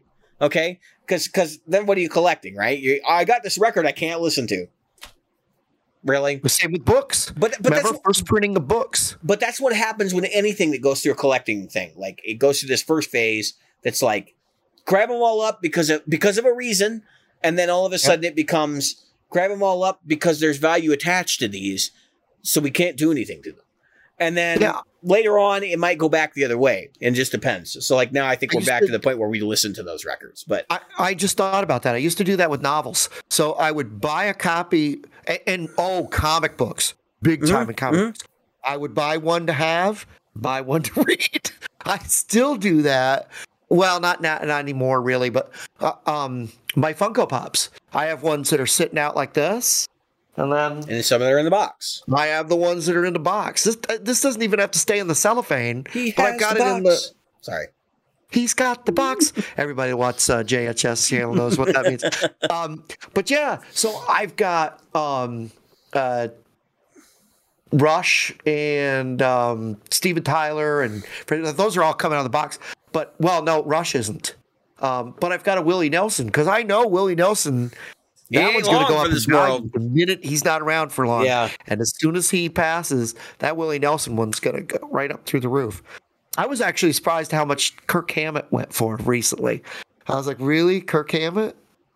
But anyway, I don't care. I took it out of the box. Well, he's a Gibson artist now. It's got glue on its feet. Those are all glued down, by the way. It's that tacky glue you put on the feet to put it down, but it's still glue. But anyway, that's out of the point. Point is, I have boxes of cereal that have never been opened. I have a container of Oreos that have never been opened. Enough. We don't need to know anymore about your crazy science experiments. No, but that goes back to that EFT, that blockchain. It goes. You have the original cereal that no one ate. That's right. I have the original box of Trix with Wonder Woman or whatever part. There was like a whole bunch of the General Mills where they put the Justice League on the back. And you know what? I actually have I'm missing one, and I think one of the kids ate the cereal out of it. I'm so mad. And I cannot find a replacement for it. Not for any amount of money. Yeah. So the reason why NFTs for like comparing NFTs to records, the reason why records are different is because there's obviously a difference in fidelity as you go back, right? So having the original or having the master, could you imagine? And that does happen. Yeah. Is truly a thing that you could pay tens of thousands of dollars for. Whereas having an NFT, everyone has the exact same copy you do. They have the exact same thing. I'm going to give you a dumb example. So I was over at my friend's house. I like having CDs. I'm still old-fashioned that way. This is a CD set of Alabama, 25 years, right. Great hits, if you're an Alabama fan. All right. This, what brand new, went for like $19. Oh, yeah, they're pricey now. $50 online is an inexpensive one. And I got this, and I took the cellophane right off of it, obviously. But I found this for $20. I'm like, well, that's what it's supposed to be. But most people are selling it anywhere between $50. An inexpensive one is $50. The guy sent me a thing because he saw that I looked. Somehow eBay told him I looked at it. And there was some for $100. And I was like, $100 for this? You can buy this in MP3 form for $20 still. Yeah, you don't get the booklet. I could care less about the booklet. But I'm just saying, for a collector, that's right. But you can't collect NFTs. You're not collecting anything. It's not a tangible thing that you bought. Okay? It is literally a thing that says you bought the first one, even though the first one doesn't exist. Because they're all the first one. That's exactly what we're trying to say. It would be like if you bought a digital Les Paul. So, we're going to move on. And you can't leave it to your kids. We're actually going to talk about NFTs. We're going to compare NFTs to guitars. That's the last step of this. So, NFTs to pedals. Let's talk about pedals for a minute. So, people act like, well, it's a circuit, right, whatever. We all know that, at least in vintage pedals, we don't know what it's going to look like today, but we do know that with vintage pedals, you can take two fuzz faces, put them next to each other, and there's component drift and component selection that made them different. Right. We know that. We know that's true of pretty much every vintage effect. Even things like triangle muffs and stuff that aren't really thought of as vintage as much. Things that were made in the 70s and 80s. Where, like, two TS-808s, you put them next to each other. One's going to have a little bit more high end than the other one. Or one's going to have a little bit more bass roll off. And it just has to do with component drift. And it has to do with circuit variation. When they buy stuff in large quantities, if they don't test every component they put into a pedal, they might be different. And it even applies to boutique builders, because even boutique builders, as much as they really strive for trying to get the circuit values correct going in their circuit, they know they have wiggle room in certain places. Because the effect has to sound like this, but they're not all going to be identical, and they sort of know that. And there are certain ones that thrive on it. Zvex is a classic example. He makes the Fuzz Factory, and he makes the Super Hard-On, and that the Super Hard-On boost, he says they all sound different. Like, it's just a very simple circuit with this very specific transistor, but depending on the transistor to transistor, they're all different. And he's sort of okay with that. And a lot of people are okay with that. It's a very popular pedal. Same thing with the Fuzz Factory. Depending on components and stuff that are used, they're different. So that's not an NFT comparison you can make, because if you bought the NFT, your copy that is supposed to be the quote-unquote first one, which, as I've already explained, isn't even the thing. That can't actually be a thing. Because even if it was the first one, the copy you got the second they emailed it to you, or however the hell they got it to you, unless they handed you the drive unmolested in any way, and you never plug it in, you don't have the first one. You don't. And in fact, you can even make the argument that it was lost in memory of the computer. Like, so this whole tangible, intangible idea that we can make things tangible by using the blockchain is just, no, that's not how this works. I work for a legal administration or legal association, and we are a member of the the legal blockchain consortium. And so I have enough knowledge about blockchains to make these statements. I'm not an idiot on it. I've actually worked with some of these individuals and had some very extensive conversations asking some very interesting questions about immutable ledgers. And I can tell you that all it is a ledger. It's your name attached to a number that is randomly associated with this long slew of other solutions to an equation that does not end. Okay, that's right. That is almost impossible to what do you call it? Break. NFTs to pedals, NFTs to amps, same thing. NFTs to amps. I would argue, and some people would go into the ship argument that I think we had in a previous episode, where is it the same ship if you take the parts off that ship and build it somewhere else, or the whole conundrum, right?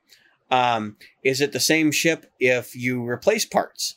And people would argue like amplifiers are basically the same scenario, even things down to the vacuum tubes that are in the amp when you first get it. Some people are like, never swap them because then it's not the original amp you bought. And that's why you have these collectors that are looking for all original amps, including the original tubes. That's the holy grail for finding a deluxe reverb, is the one that still has the original power amp tubes in it even, which is nuts. You'd never want to do that for various reasons. Chances are there's no life left in those tubes. Same thing with speakers and that kind of thing. So it's really no different for amplifiers. The reason why they have value is because of their individual properties. Individual properties. What do you get when you copy a piece of software or digital data to another medium? No individual properties, except for maybe a date modified stamp that's actually not on the file, it's attached to the file, hence the term metadata.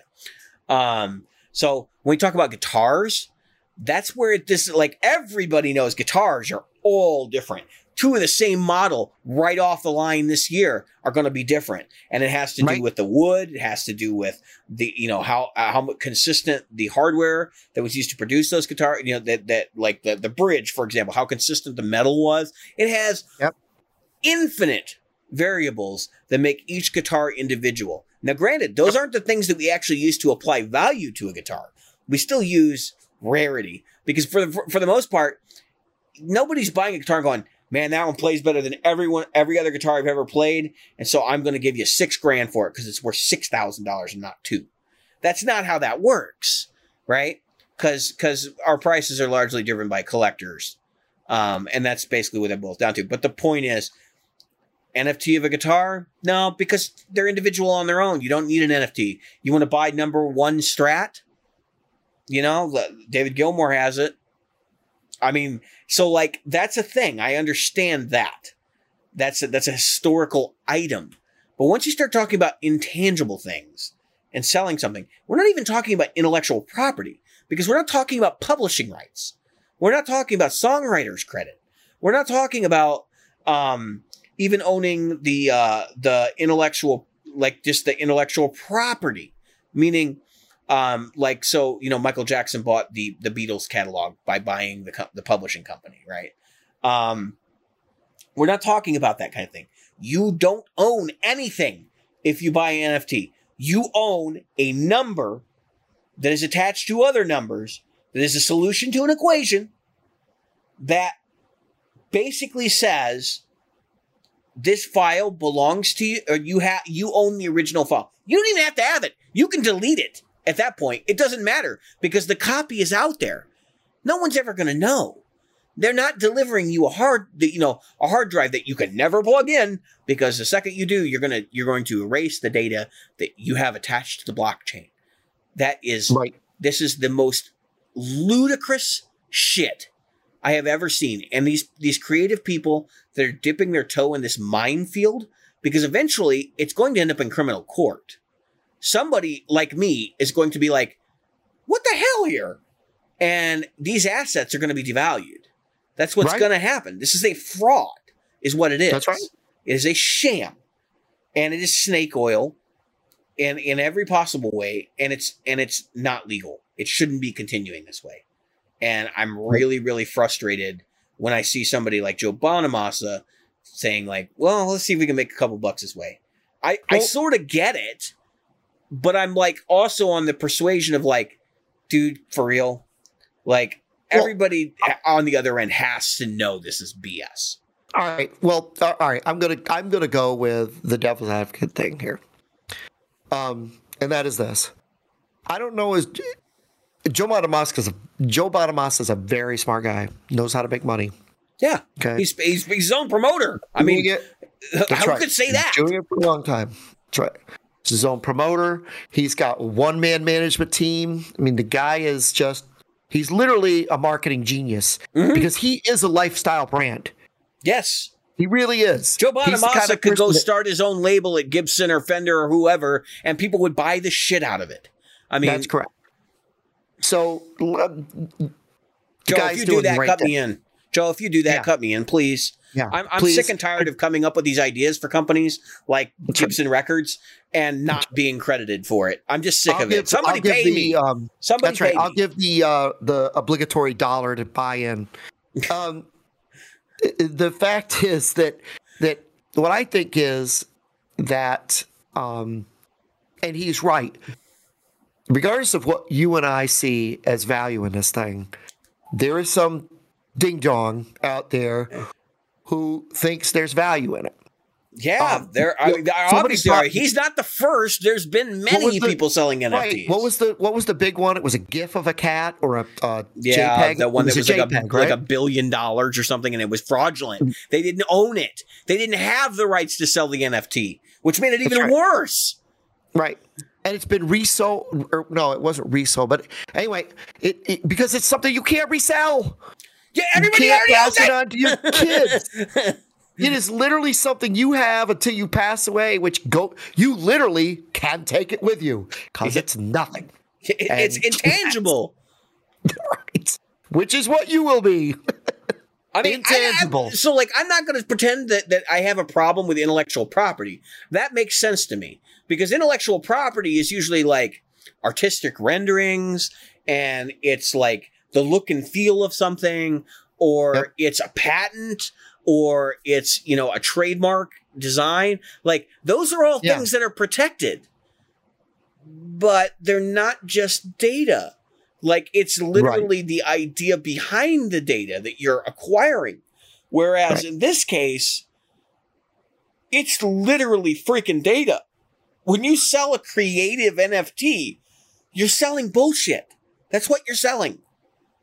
I mean, that's what I don't know how to break this down any other way. And Joe, like he's doing what a lot of people are doing right now, which is like, well, that we can make money on this. So people actually think this is a thing. And I don't even know if Joe necessarily understands what an NFT is. I think he has a good idea. He probably does.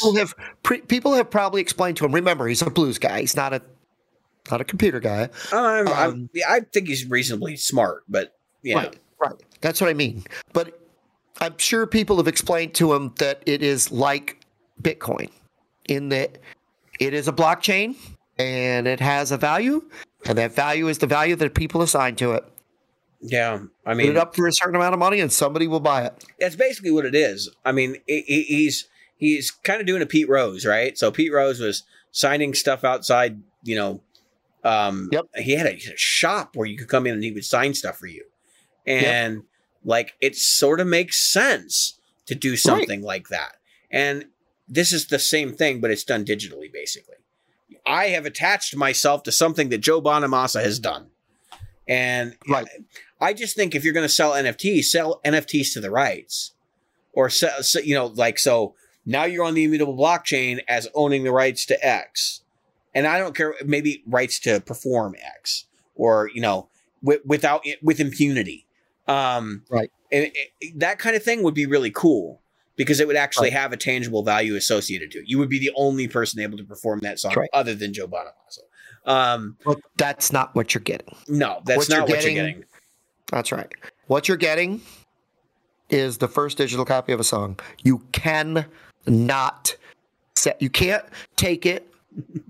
Put it into run it into whatever, and then sell that song. You cannot use it in a movie. You cannot put it as your opening to your podcast. You can't do anything that can be attached to making money from owning that thing. You don't own the publishing rights. You have literally donated money to Joe Bonamassa. That's what you did. You donated money to a rich guy. So Congratulations. I saw a podcast. I won't say who it was because I don't think he kind of really meant it in the thing that I felt when I heard it. But I was watching a podcast and it goes, if you don't want to buy, stuff, you can make donations. And I'm thinking to myself, donations to you? So if you'd like to donate to us, just reach out to one of us and we'll gladly take your money. Hey, you know what? Non-tax write-offable. I will NFT every episode of this podcast going forward and sell them to our listeners. Yeah. Yeah. I'm not going to do that. My guitars for you. I'll make this very clear. I'm not going to do that. Not doing that. Exactly. First off, there's no value in our material, but second off, I have to laugh at the fact that exists. The ability to donate to someone that's like somebody donating money to Jeff Bezos for his dick rocket. Yeah, for his wiener rocket. Yeah. Let's face it, there were enough Dr. Evil jokes to last a lifetime from that one launch. Yeah. Johnson. No. Yeah. Anyway. Wiener. So let's move on to our final segment. Jim, you and I have had 3 weeks. My gig is probably further away than whatever one you're going to talk about, so I want to talk about it first, if that's okay. I played my first festival show. Oh, nice. I'm 36 years old. Yes, 36. Okay. And I played my first festival show, which I probably should have played in my 20s. But here I am, right, getting back on the saddle. And it was an interesting scenario. So going back to my medication situation, I was taking a medication that was making me very manic. And the manic stuff was heightening my anxiety, and my anxiety leads to anger, and anger leads to hate, and hate leads to the dark side. If you didn't know, hate leads to the dark side. So basically, what happened was that morning, I had gotten everything ready. It was all on the cart. I was ready to go. I knew that I had to park in a specific place. I had driven by the venue. I knew where that place was, and they were going to shuttle us to the stage, which actually wound up not being that far a walk. But the rest of the guys were pissing and moaning because there was another parking lot that was for the other stage that was actually facing us. So they were swapping A and B. If you've never been to a festival where they did that, that's what we were doing. We were on the A stage. They were on the B stage. And the B stage had more convenient parking. They were actually able to back their trucks right up to the stage and literally just take stuff up the ramp. Whereas the A stage, we had a stairway to the side where we were able to take stuff up on stage. And so this is where things start to get interesting, right? So like I'm on this medication that makes me like the Prince of Darkness pretty much. And these guys are bitching about, we're going to park over in the B lot so we can unload and then and we'll just leave our cars there. They're not going to say anything. And I'm like, they basically told us in the thing, if we park in the B lot, they're going to make us move. And they made it very clear where we are supposed to park. And it's actually, I'd driven by there and I saw that there were cones and we had like specific parking spaces, which were relatively convenient. And I went off and I sent them a copy of the email, like took a screenshot from on my computer, was like, look at what they said. And like, that was, I'm trying to emote exactly how I felt about this. Like, look at this. What are you doing? So I finally just said, screw them. And I went and I drove up there and I parked in the appropriate parking space. And shortly thereafter, band leader showed up and he parked in an appropriate parking space. And then I didn't see anybody else. So I texted the staff guy who came in a golf cart. And we loaded my gear on the back of the golf cart. And then I got on. He's like, oh, well, if you can get on, you can sit back here. So I had my guitar on my back and I'm sitting on like this little trailer thing that's attached to the golf cart. And there's just enough space to get my Fillmore in there long ways. So Fillmore's probably, I'd say 20 inches long. And so I had my box of cables behind me and my Captor X on top of that. And I had two rails on either side. So I just held on for dear life. This guy was like an Indy car driver. I'm riding to the stage. And I'm like, holy shit, I'm going to fall off the whole time. And of course, I'm also on medication, which is like not making this any better. And I'm just like, oh my God, what the hell is going to happen to me? I am going to fall off. Not only am I going to make a fool out of myself, I'm going to hurt myself. And I'm not going to be able to play this gig. And my shit's going to get damaged in the process. And I'll have to make an insurance claim and have to go through all that nonsense. And then they pull up to the stage. I managed to hold on, which was so funny because we weren't going, like if I'd fallen off, what I would have probably done is just walk. Yeah, I would have just started walking and it would have been fine. Like I wouldn't have gotten hurt. I would have just walked because we're not going more than 15, 20 miles an hour. It's a golf cart. Even though it's a diesel powered golf cart, it's a golf cart. So we get to the stage. I get up on stage. Kyle's there already, the band leader, and I just start putting my stuff up and we start sound checking. I go down, I talk to sound guys. I'm like, hey, I got a Captor X. They're like, cool, no problem. We got a 57 on stage. We can just swap the cable. They were totally accommodating. Good sound guys, really nice. They really wanted to make us sound good. Then we went to go sound check, and we actually had extra time because the band before us ended 10 minutes early. So we go to sound check and like they're talking to us through the monitors and I can see the other guys are standing around stage like cutting up and having a good time. I'm like, guys, we're sound checking. What the fuck are you doing? And then they would like turn and deal with the sound guy for a minute and then they would just go back to doing what they're doing. I'm like, oh my God, what the actual fuck? Like, so I'm like, I wanted to take advantage of this opportunity. I'm looking at this and going, we got 10 extra minutes of sound check. Like we can get a really good mix going and we can hear ourselves in our monitors, which will be nice for a change.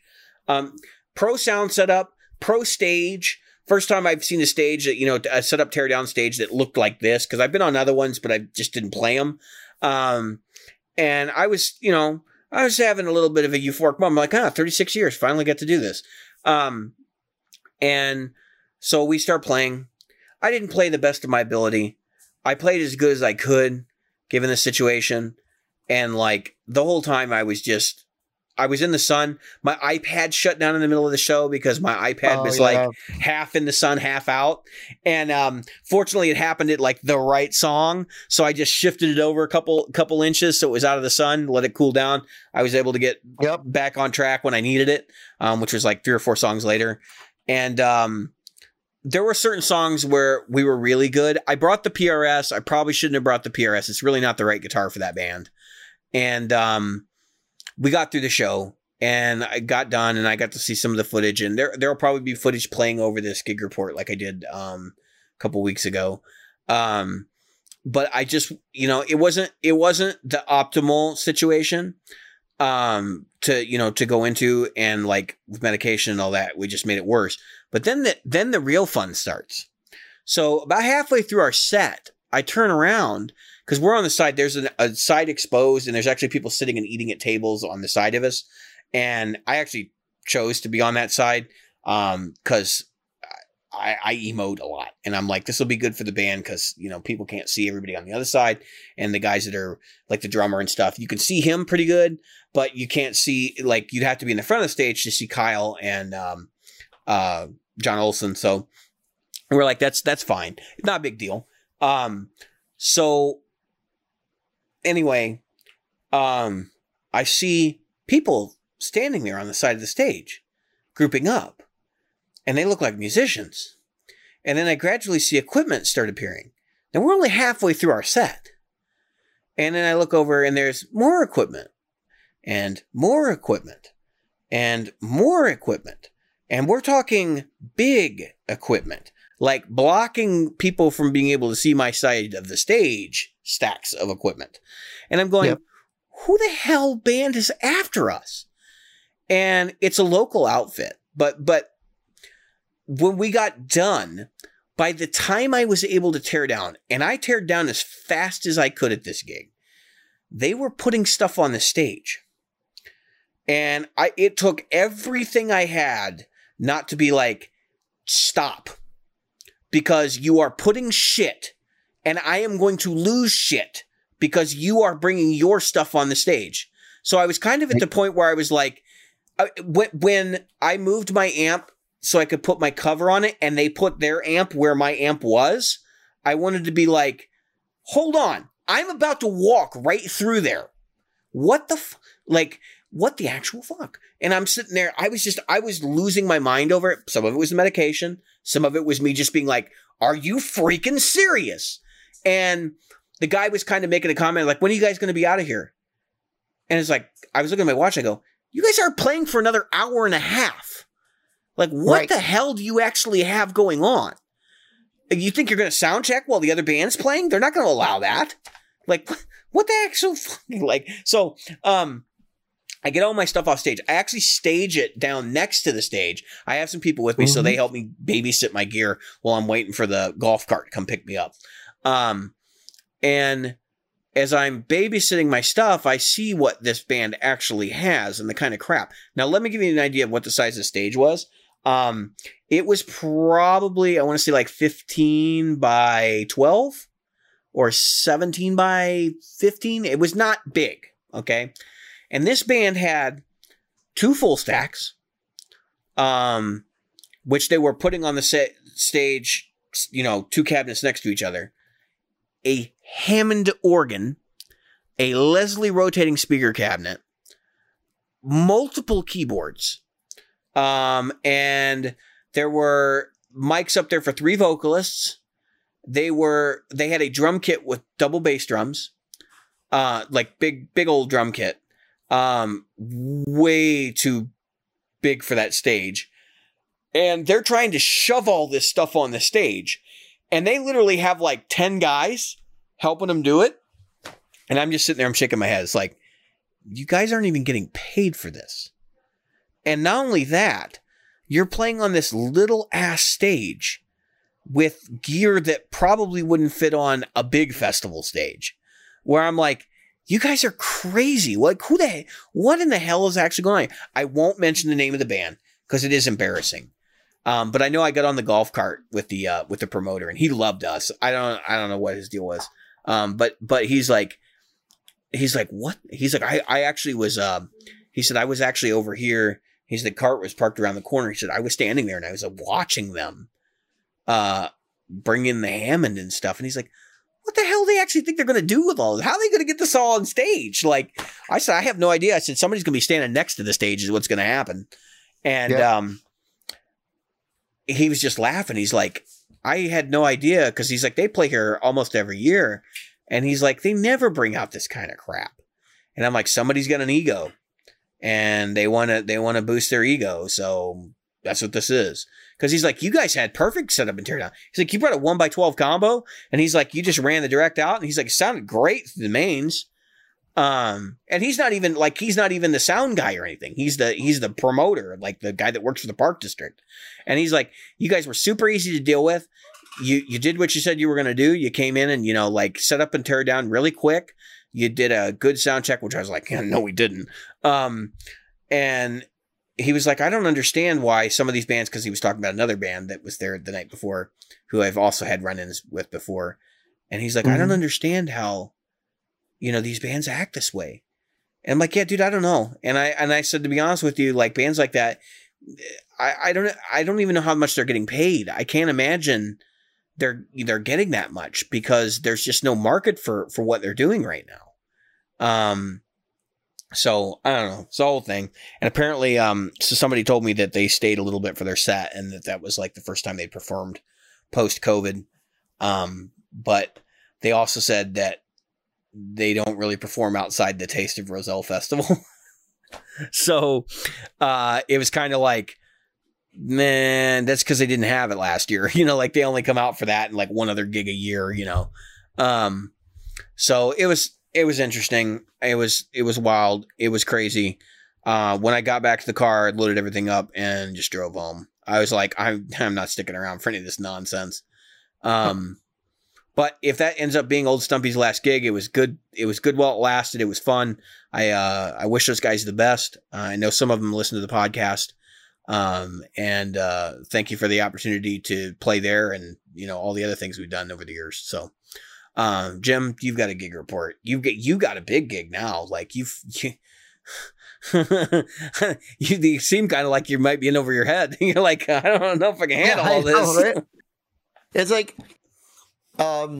so we played locally. We had 2 get canceled because of heat and rain.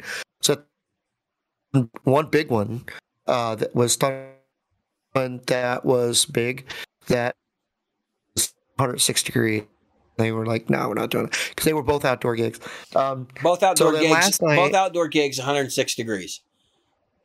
Yeah, one with thunderstorms on top of it. Okay, because you were cutting in and out. I wanted to make sure your audience were clear what was going on. I'm sorry. And one, the heat index of 106, and the other one had thunderstorms. Both big gigs. Am I okay now? Yeah, good. Perfect. All right, so we played another gig last night, and it was kind of a big deal. So our lead singer is very connected. So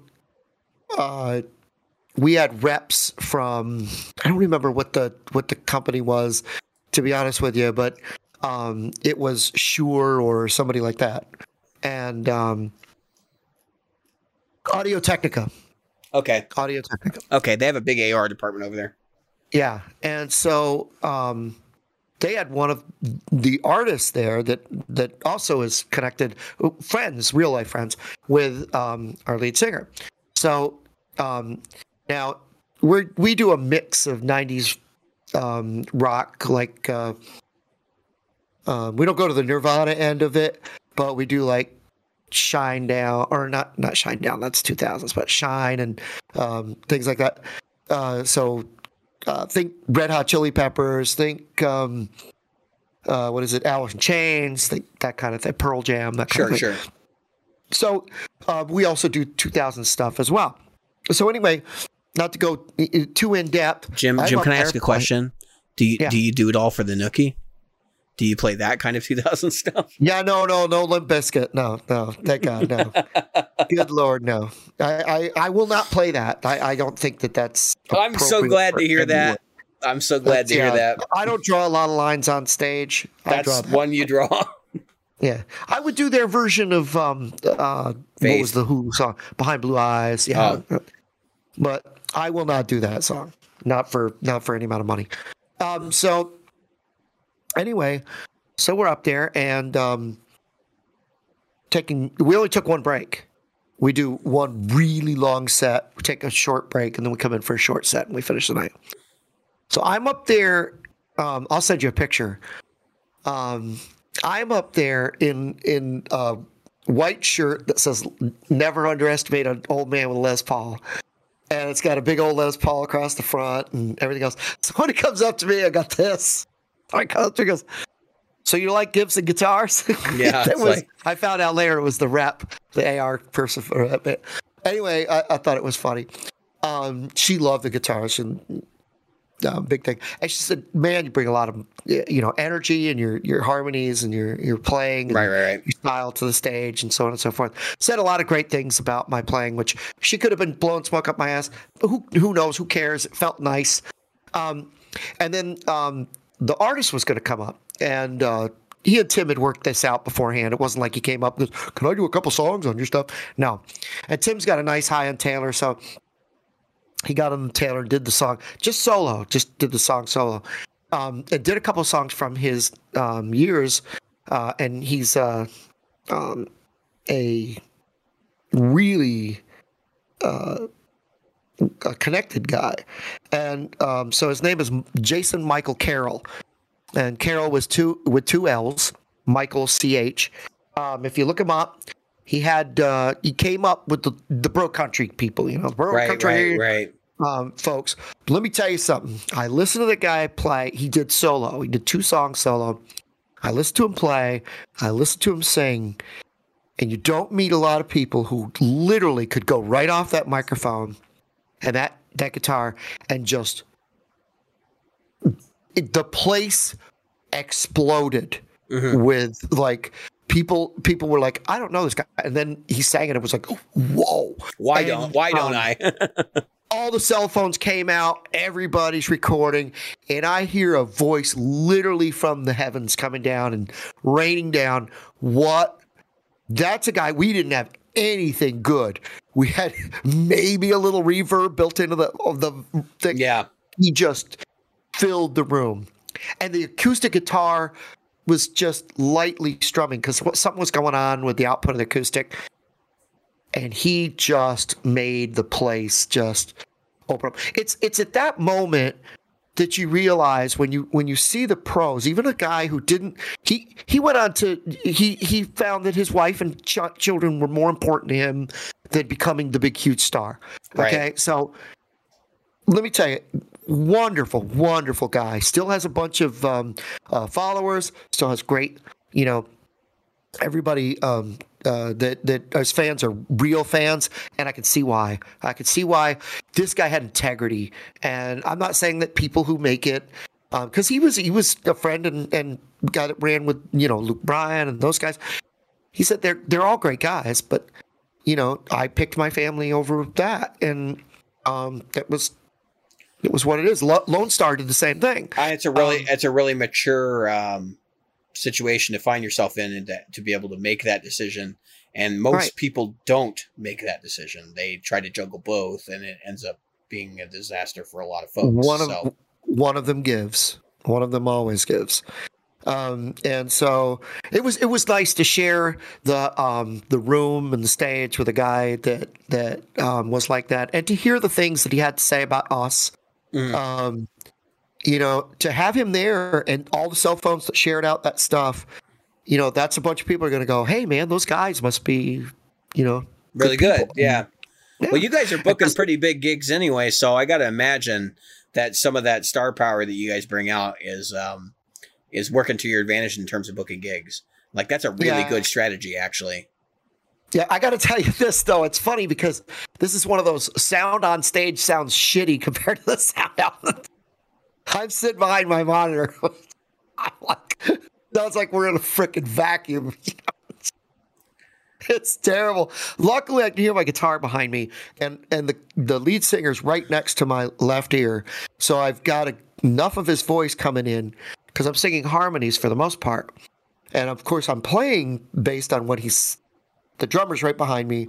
I had my Fender Twin, the Tone Master, going straight into the amp, or straight into the PA. I really am enjoying it, for the most part.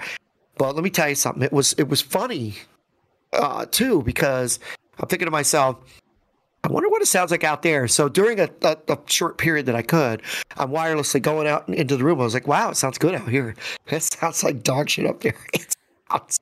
Yeah, and we were talking about that actually at Good Time. I was there Friday, and we were talking about the fact that how sound and really just sound in general, like, it's like a whole different world in certain places. And if you have a sound guy and those kinds of things, we had a sound. We can elaborate more on that at the end of this. Actually, I know you have more story to tell. So, oh no, that's pretty much it. I mean, the crowd was. This place was packed. They could not get drinks to people or food to people fast enough. Yeah. There was no room. There was no seats. It was standing room. Even outside, they had at first it was thunderstorms. So they had this place had like a big garage door that goes outside right to the beautiful canal that goes through a lot of high end boats and stuff. There's actually a marina right there. Right. So all these people are hearing us and listening to us and so on and so forth.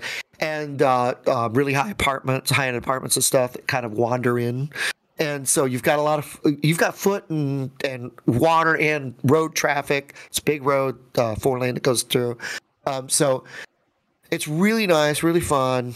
And all of a sudden it's like you're realizing how many people can pack this thing. And it was packed. And I'm not saying that they didn't stick around for, Carol. It's just that it was amazing the number of people that came, stayed. Really, they danced. They enjoyed it. It was not that I've never had this, but it was nice to see again. It was nice to experience the thing. And when I sang "Hurt So Good," that was just an explosion of people enjoying the heck out of what we were doing. So I had a blast. I'm so I realize we might be looking, at maybe things going into a bit of a lull for a while. I don't think it'll last long. No, I think it's just it'll turn around as soon as the numbers drop. But I do anticipate we are going to see a marked shift in policy from local governments and stuff. Right. So I got 2 shows coming up. I'm actually going to see Greg Koch on the 20th. Oh, nice. And I'll be seeing I'll be seeing Mark Letary, I think, on the 7th of September. Nice. So I got in a very small venue, the place where I actually do open jam. Yeah, they got Mark Letary coming in. Yes. No, wow. And I'm seeing Greg Koch actually at Brower House, where I used to do open mic. And I believe he's in the front room at Brower House. So it'll be interesting. Yeah. He'll be on the same stage that I've been on numerous times. That's not really a long drive for him, right? No, he's in Wisconsin. So Wisconsin, right? Is he in the Milwaukee area? Yeah. Because he sounds like he's in like that. Yeah, he's in the Milwaukee belt. Yeah. So it'll be fun. But I wanted to take a minute because you were talking about sound and like how crappy monitor mixes can get, and just take a brief aside from and maybe we'll make this exclusive content from the Gig Report, and just talk about in general like live sound and some of the challenges that you and I both have experienced, undoubtedly, and share kind of some experiences of somebody that has played on big stages like Milwaukee Summerfest stages and stuff like that. And, 10,000 seats on the lawn kind of deal with, a stage so wide that you literally like people look smaller on the other side. And he was talking about like the first time he played one of those stages. It was like he walked out there and he realized that there was more equipment for monitoring on the stage that they used than he had ever seen used for mains. And it was like side fills and like 4 monitors per performer. And just the realization that like, wow, we're actually going to be able to hear ourselves. And they could literally route like each instrument in a different monitor for the person. And like realizing how important that was to their situation. But also, he shared with me an interesting thing. There was a customer in the store looking to buy an amplifier so that they could run direct. So they wanted to be able to have on-stage sound and direct sound. And they were talking about in-ears, and they were talking about PA equipment and how their PA really wasn't adequate, so they didn't want to go to a 412, but they wanted to have they wanted to be able to hear themselves. And it was like, he basically said, and he said what I would say too, which is that if you can't hear yourself with modern PA equipment, like with like powered speakers, like let's say you go buy the cheapo Alto 10-inch to 15-inch powered speakers for your setup. So you got 2 15s for mains, and then you have like 12s on the floor for your wedges, and if you're really gifted, you can have 15s on the floor for wedges, and you have 1 per performer across the front line. There's like various hurdles to doing this because you need to have enough aux sends to give each performer their own monitor mix. And that's the first thing that like people don't seem to understand, because I see people buy boards all the time, and it's like, how the hell are you going to use that board live? It's only got 2 auxes on it. The hell do you think you're doing? Exactly. I don't even know why they produce boards with 2 auxes on it. They're very, very limited. I mean, that's like a board used for public address, for like, a speaker at a conference or something. That's not a board used to do a concert. Okay. And then they get their buddy Joe Bob to come out and be their sound guy. I'm going to use Joe Bob. No offense to anybody named Joe Bob that actually listens to the show, but Joe Bob sounds like a silly name. So we're going to use Joe Bob. Joe Bob comes out and does sound. Now, Joe Bob does sound for a lot of people. You pay him in beer. You give him a 6-pack of beer, and he comes out and he runs your faders. And that's all he does. He might do some panning, and he might run some faders. But the reality is this. He's not EQing shit.